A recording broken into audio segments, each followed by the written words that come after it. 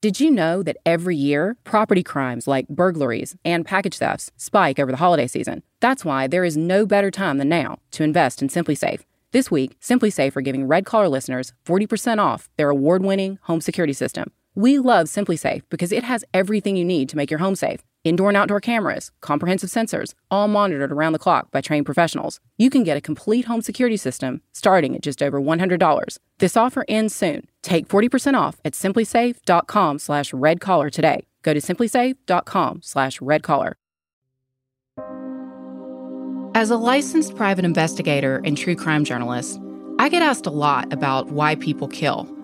And I often say that there are only 3 motives for murder: money, sex, and money to get more sex. It's kind of a cocktail party punchline, but I'm making a serious point. When you work in true crime, you find out fast how closely money and sex are linked.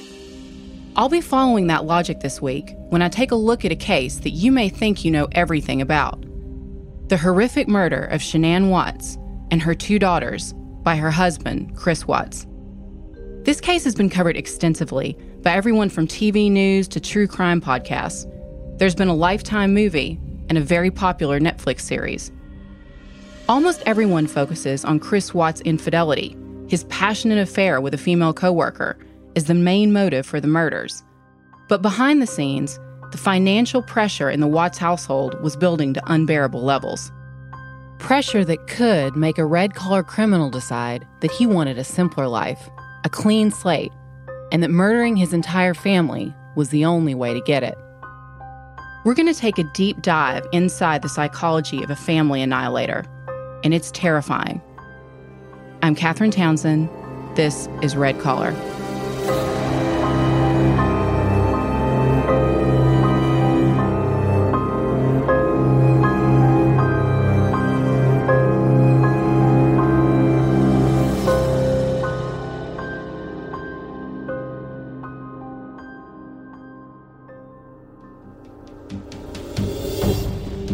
On August 13th, 2018, Nicole Atkinson was worried. She had dropped her close friend, Shanann Watts, off at her home in a quiet subdivision of Frederick, Colorado, at around 1:48 a.m. The Ring doorbell footage captured 34-year-old Shanann coming home and walking into her front door at 2825 Saratoga Trail. This is the footage that's been seen around the world in the Netflix documentary American Murder: The Family Next Door. So Nicole knew that Shanann had made it safely home.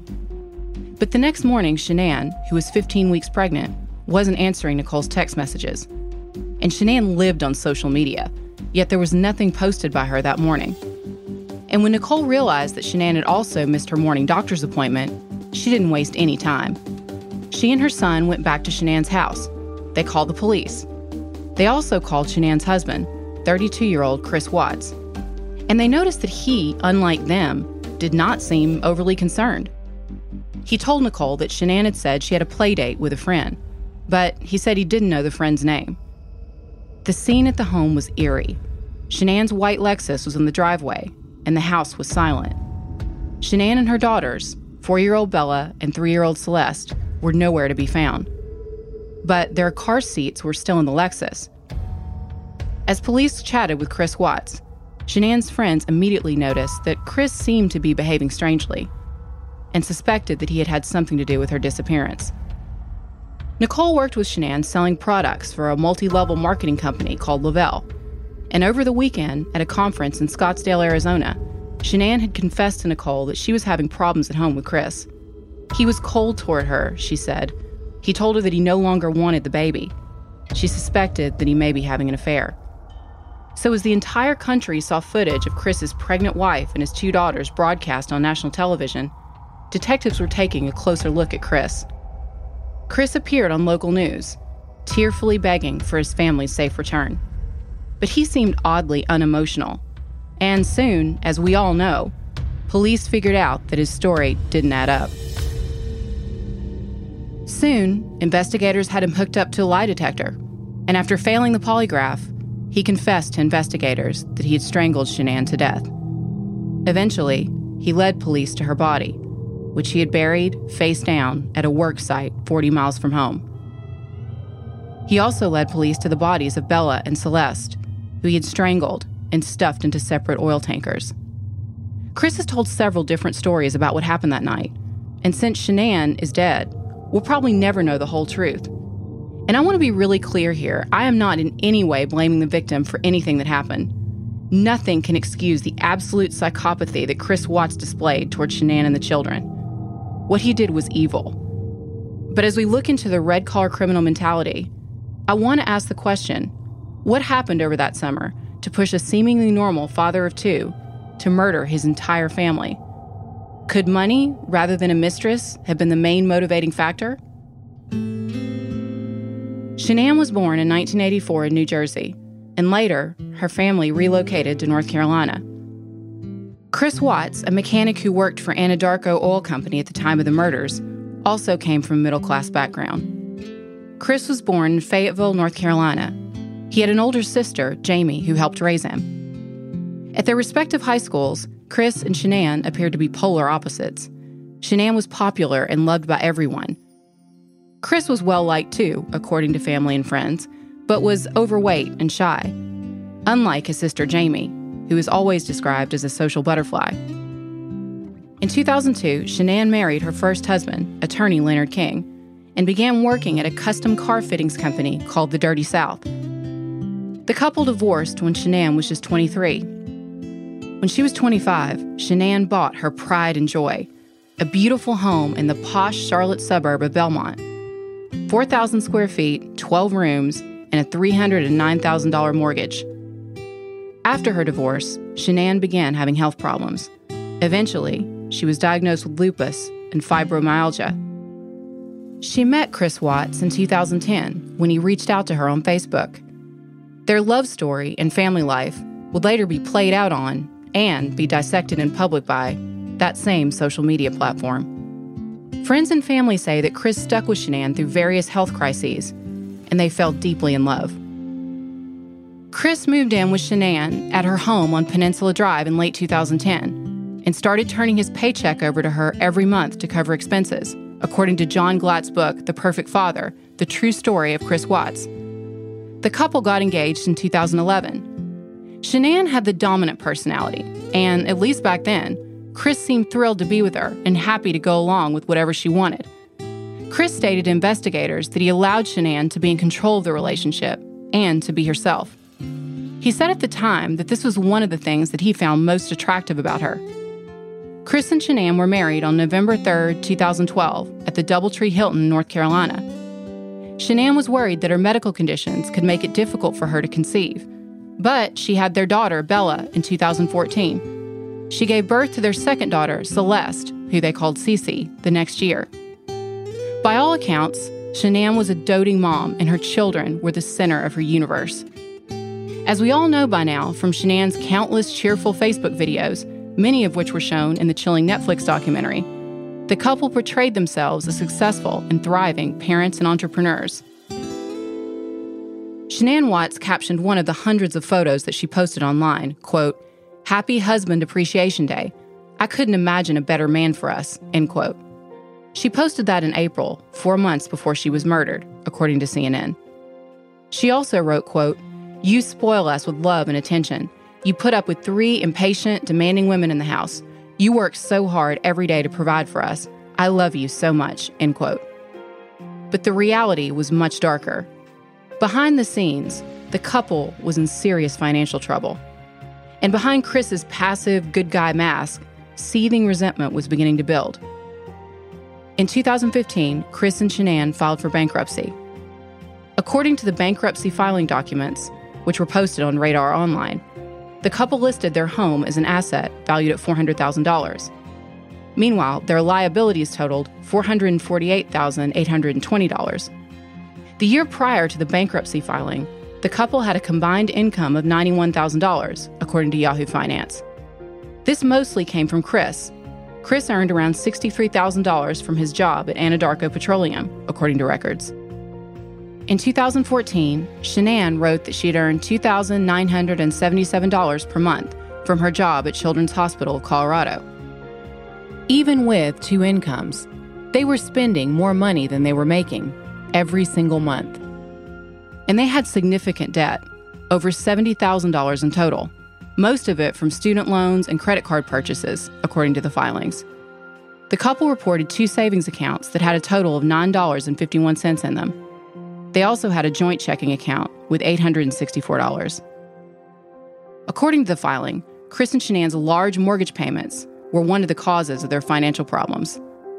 They also listed unpaid student loans of around $11,000, as well as medical and credit card debts. The amounts owed included several $1,000s to department stores, including Macy's and Nordstrom's, and almost $19,000 to a federal credit union. Like many young couples, they appeared to have been living beyond their means when the recession hit. In fact, the only assets that they had, other than the house, were wedding rings valued at $1,000, a 2006 Ford Mustang valued at $8,275, and a dog, presumably Dieter the Dachshund, valued at $5. And in that bankruptcy filing, the judge specifically noted that the couple's finances would not improve after the birth of their second child. By the time of the murders, most media reports painted a picture of a family that had turned its finances around. Lured by the promise of working from home, Shanann began getting involved in multi-level marketing companies. She was selling products for Lavelle, a company that does direct marketing as a seller of nutritional supplements. Shanann focused on a range of products called Thrive. The company earned revenue of almost $500 million in 2017, the same year that the company reached $1 billion in lifetime orders, according to the website mlmnewsreport.com.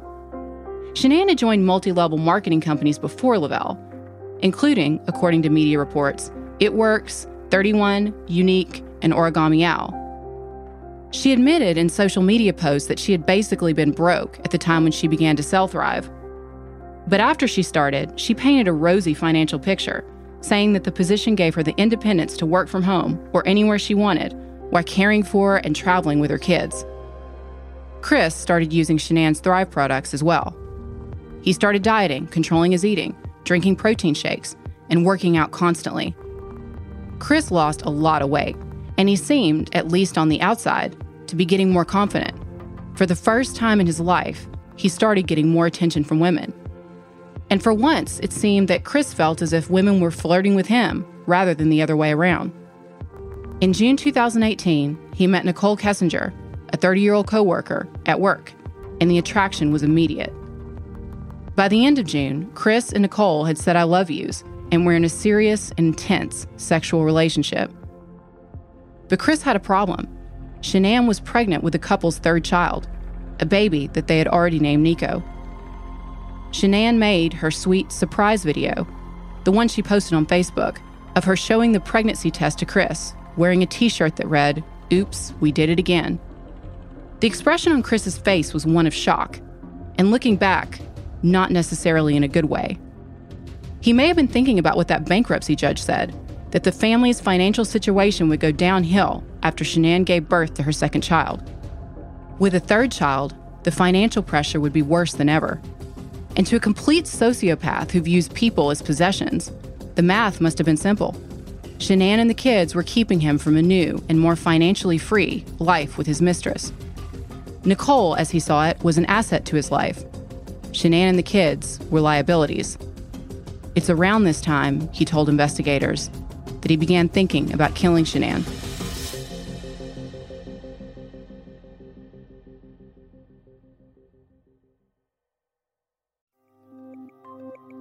The holidays are coming up, which means that we're leaving home and traveling more often, and that we're also sending a lot of gifts.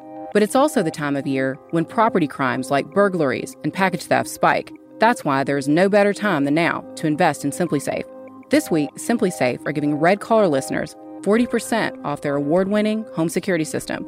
We love SimpliSafe because it has everything you need to make your home safe. Indoor and outdoor cameras, comprehensive sensors, all monitored around the clock by trained professionals who send help the instant you need it. It was even named Best Home Security Systems of 2021 by U.S. News and World Report. You can easily customize a system for your home online in minutes, and even get free custom recommendations from SimpliSafe. These are SimpliSafe's biggest discounts of the year. You can get a complete home security system starting at just over $100. There are no long-term contracts or commitments. It's a really easy way to start feeling a bit more peace of mind.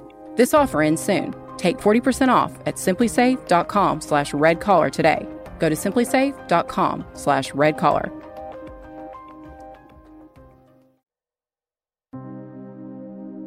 On June 14th, Shanann recorded Bella singing a special song for her dad.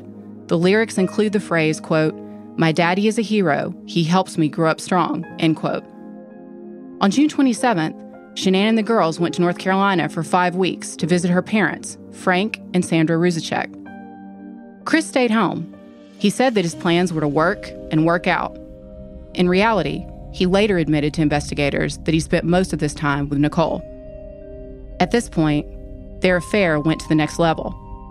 And by July, text messages shown in the Netflix series show that Shanann was getting suspicious. Chris was not touching her. He was not having sex with her. And, as with so many red-collar cases, credit card receipts tell the story. On July 14th, Chris and Nicole went on a date to a car museum. Shanann called him 4 times, but Chris never answered. On July 28th, Chris and Nicole went to Sand Dunes National Park. She surfed down a dune and made a video for Chris, talking about how happy she was that he joined her and blowing kisses.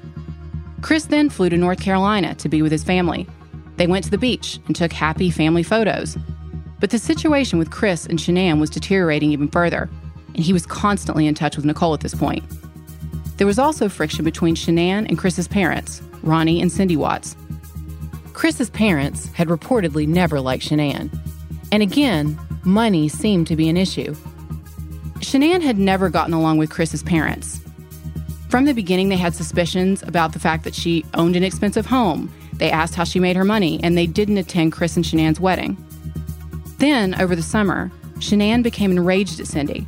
She accused her of intentionally exposing their daughter Celeste, who had a potentially fatal nut allergy, to pistachio ice cream. Chris would refer to the incident as Nutgate and tell police that he began to resent Shanann for driving a wedge between him and his parents. Meanwhile, his girlfriend was doing searches for wedding dresses online. On August 9th, Shanann texted a friend to say she was canceling the gender reveal party. Chris was cold, she said, not initiating sex. She wrote a letter to him expressing her feelings and asking what was wrong. On August 11th, Chris got a babysitter. He said he was going out alone to a Colorado Rockies game. In reality, he took his girlfriend to a sports bar.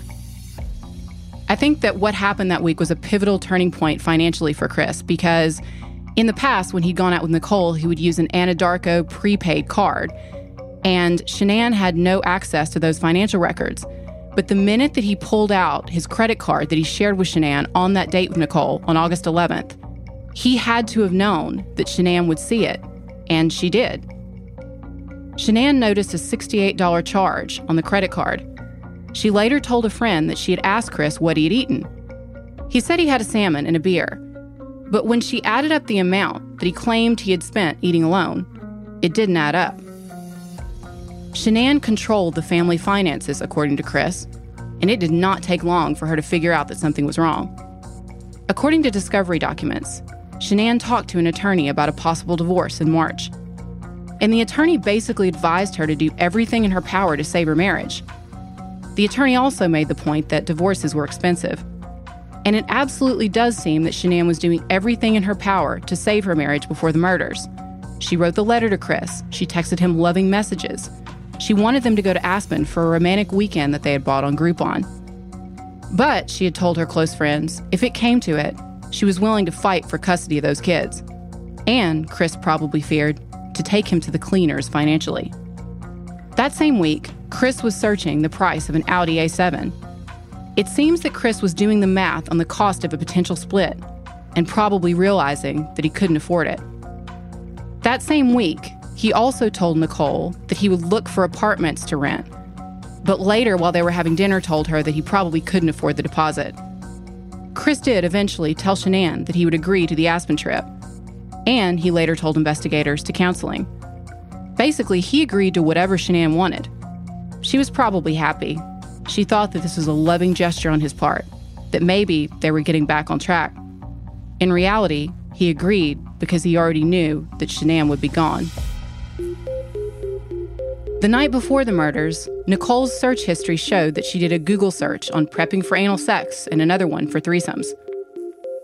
after she got home from her work trip, Shanann and Chris got into a final confrontation that only one of them would survive. Again, we'll never know what happened that night, but there is one more interesting fact that I picked out that relates to finances. Just after 2 a.m., Shanann got an automatic notice that her credit card had been declined. So I'll always wonder if she brought up the money situation with Chris that night. After Shanann and the girls disappeared, detectives took Chris in for questioning. At first, he denied having anything to do with Shanann's disappearance. He claimed that he had no idea where she and the girls were.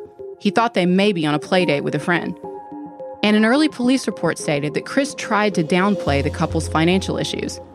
He told police that, quote, he couldn't log in to check the bank accounts because she does the finances. He said he knows the password, but not the username.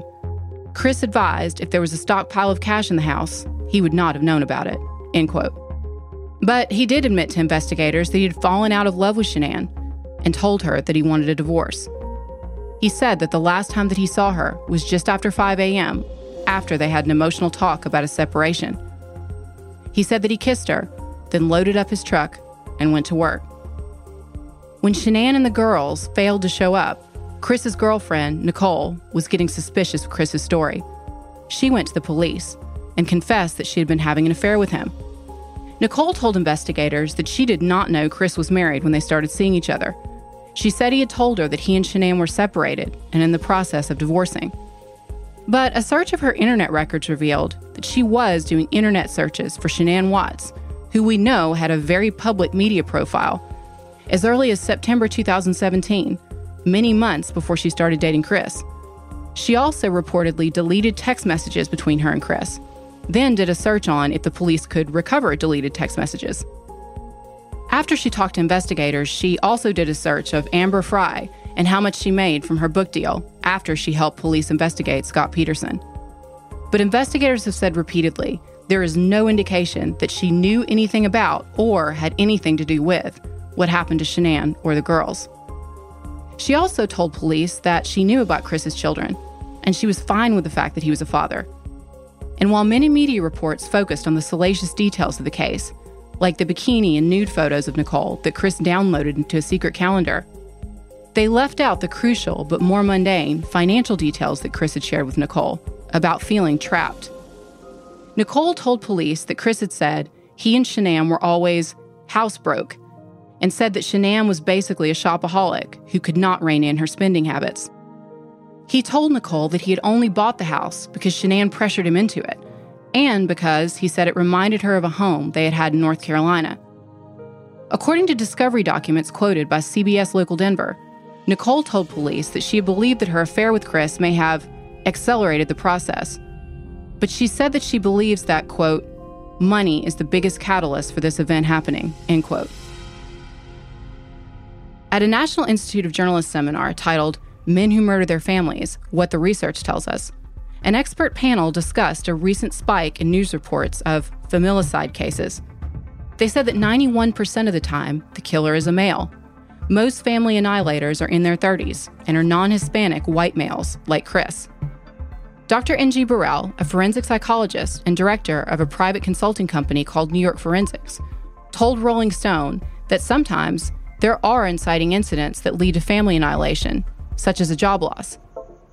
In some ways, though, Chris is an anomaly. Many family annihilators are physically abusive, jealous, and controlling. But in around a third of the cases, according to Rolling Stone, the killers are, quote, more controlled, repressed, depressed individuals who may be on the edge of a psychotic break, end quote. These offenders typically do not have a record of domestic violence. They're seething with repressed rage, but they keep it on the inside until they lash out in the ultimate act of violence.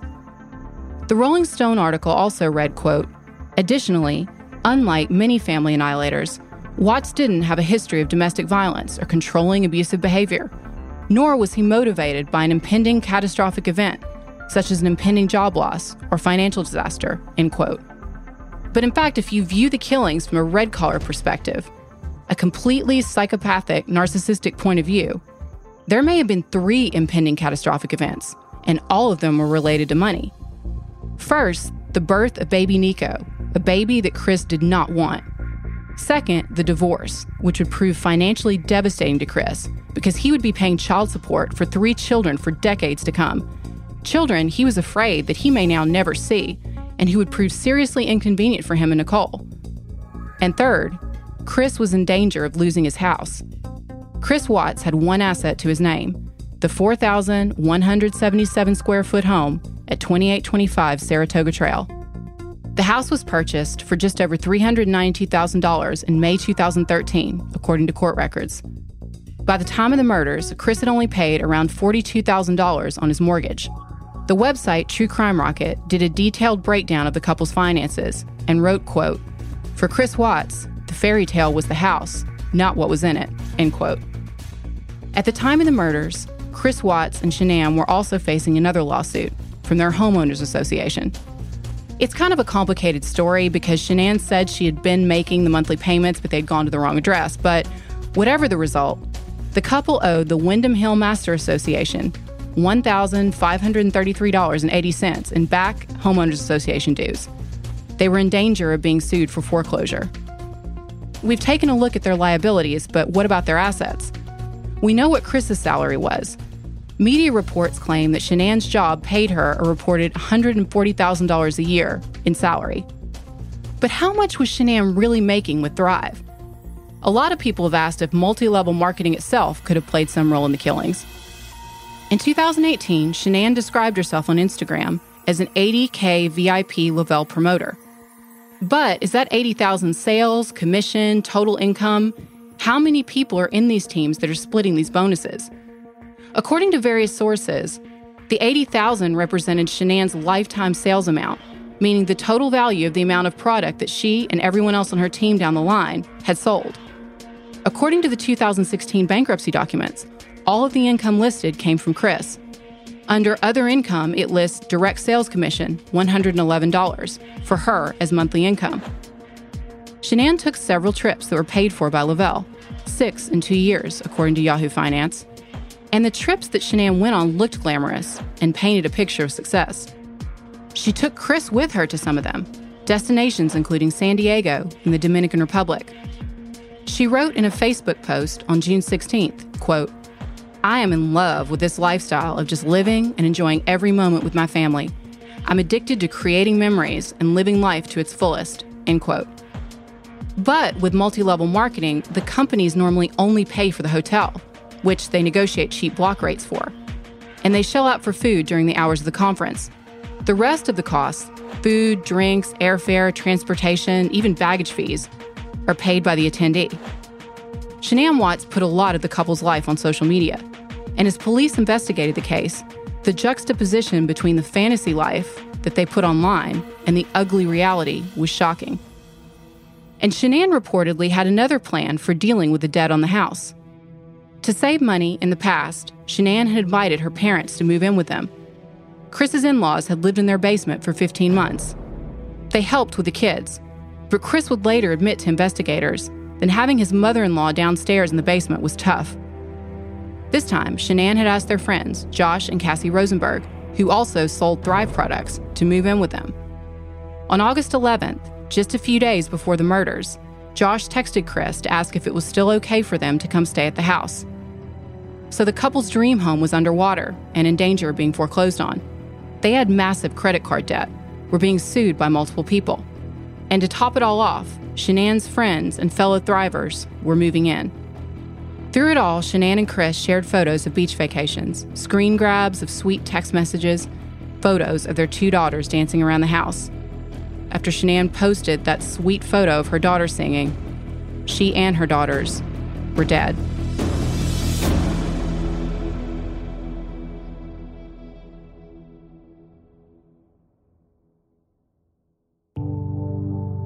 Chris finally confessed to investigators that he had strangled Shanann and buried her body in a shallow grave near his worksite. At first, Chris told investigators that Shanann strangled the girls and that he had killed her in a rage after he found their 2 bodies. Investigators immediately knew that this story was ridiculous, as did anyone who knew Shanann and the fact that she would have done anything to protect her children. Also, investigators asked, if Shanann killed her children, why didn't Chris call the police? Why would he calmly bury the bodies and clean up with bleach? Everything about the crime indicated that it had been planned. Nothing suggested a crime of passion. Soon, cornered, Chris changed his story and gave even more horrific details. He admitted that he had strangled Shanann because he wanted out of the marriage and said she had threatened him, saying that he would never see the kids again. He claimed that after killing her, he wrapped her body up and loaded it into the truck, then drove to the work site with Bella and Celeste in the back of the car. Once at the site, he said that he strangled the girls and dropped them into separate oil tankers. Chris was arrested and charged with 3 counts of first-degree murder for the killings of Shanann, Bella, and Celeste, and 3 counts of tampering with a human body. He would later face additional charges for ending the life of baby Nico. In November 2018, Chris pleaded guilty to all of the charges against him: 5 counts of first-degree murder, 3 counts of tampering with a deceased human body, and 1 count of unlawful termination of a pregnancy. In court, all of the lurid details of the case came out. But District Attorney Michael Rourke only briefly mentioned the Watts family finances in court, according to CBS Denver. He said, quote, "I think it became pretty obvious that he found a new love interest, and for whatever reason in his mind, divorce wasn't an option. I can't speak as to why anyone would take the steps that he did, but during the course of our investigation, other than the normal stressors of financial stress that I think most of us have, the occasional marital stress, we couldn't find anything else that was a significant enough motive to annihilate your family in the manner that he did," end quote. On November 19th, 2018, Chris Watts was sentenced to 3 consecutive life sentences without the possibility of parole, including 48 years for the unlawful termination of Shanann's pregnancy and 36 years for the disposal of the bodies. He's currently incarcerated at the Waupun Correctional Institute in Wisconsin. He was moved from Colorado due to concerns for his safety.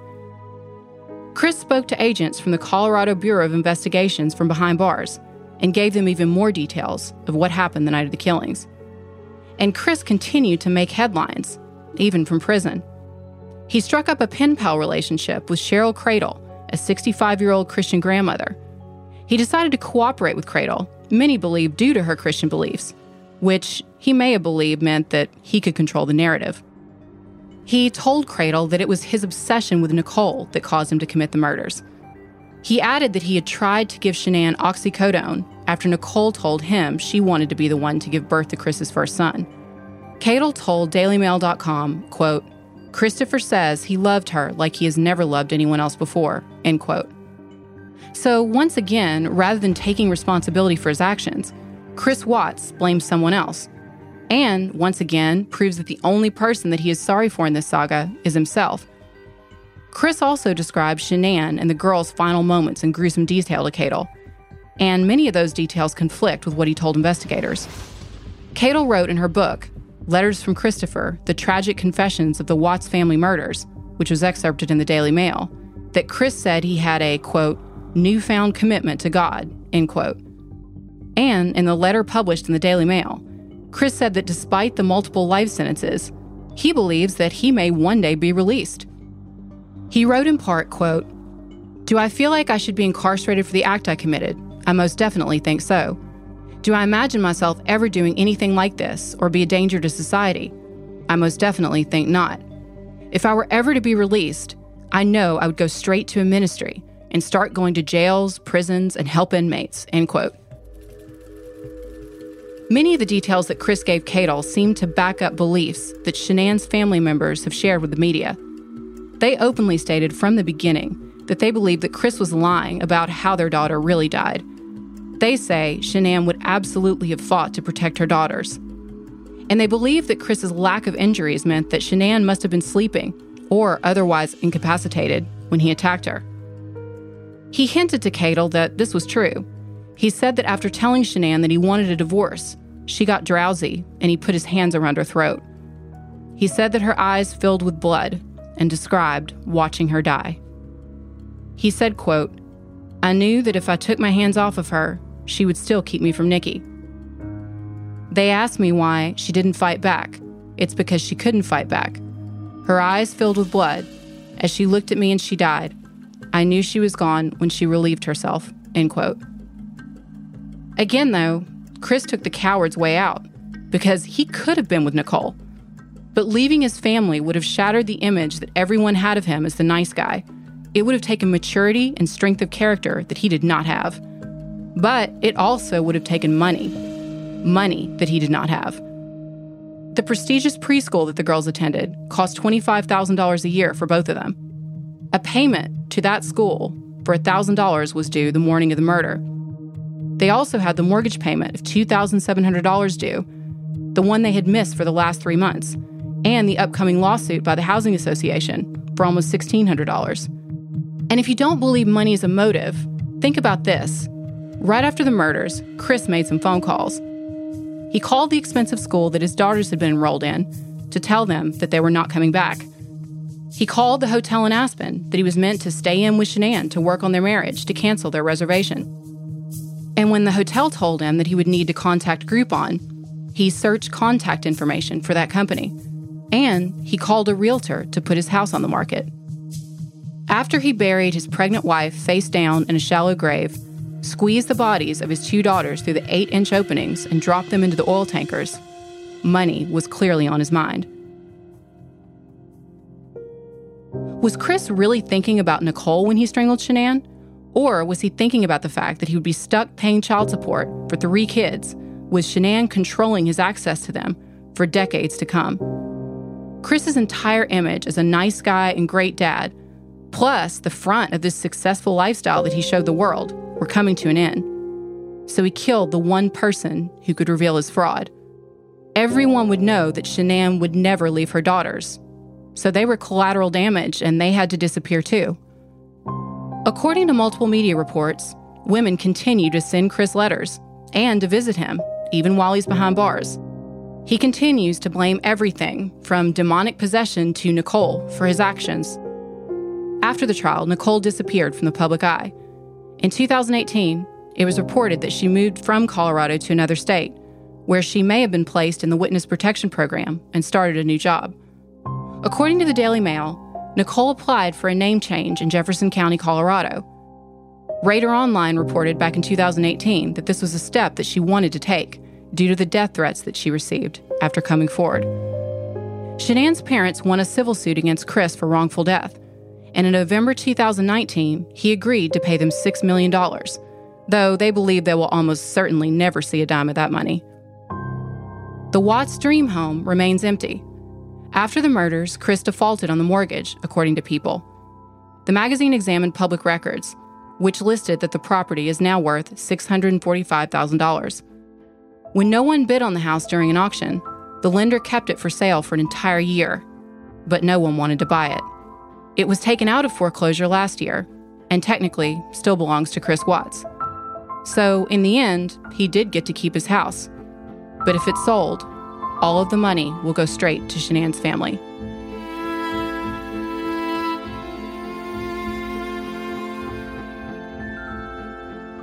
Red Collar is an AudioChuck original podcast. Research and writing by me, Katherine Townsend, with production assistance from Melissa Gostola and Resonate Recordings. You can find all of our source material for this episode on our website, redcollarpodcast.com. So what do you think, Chuck? Do you approve?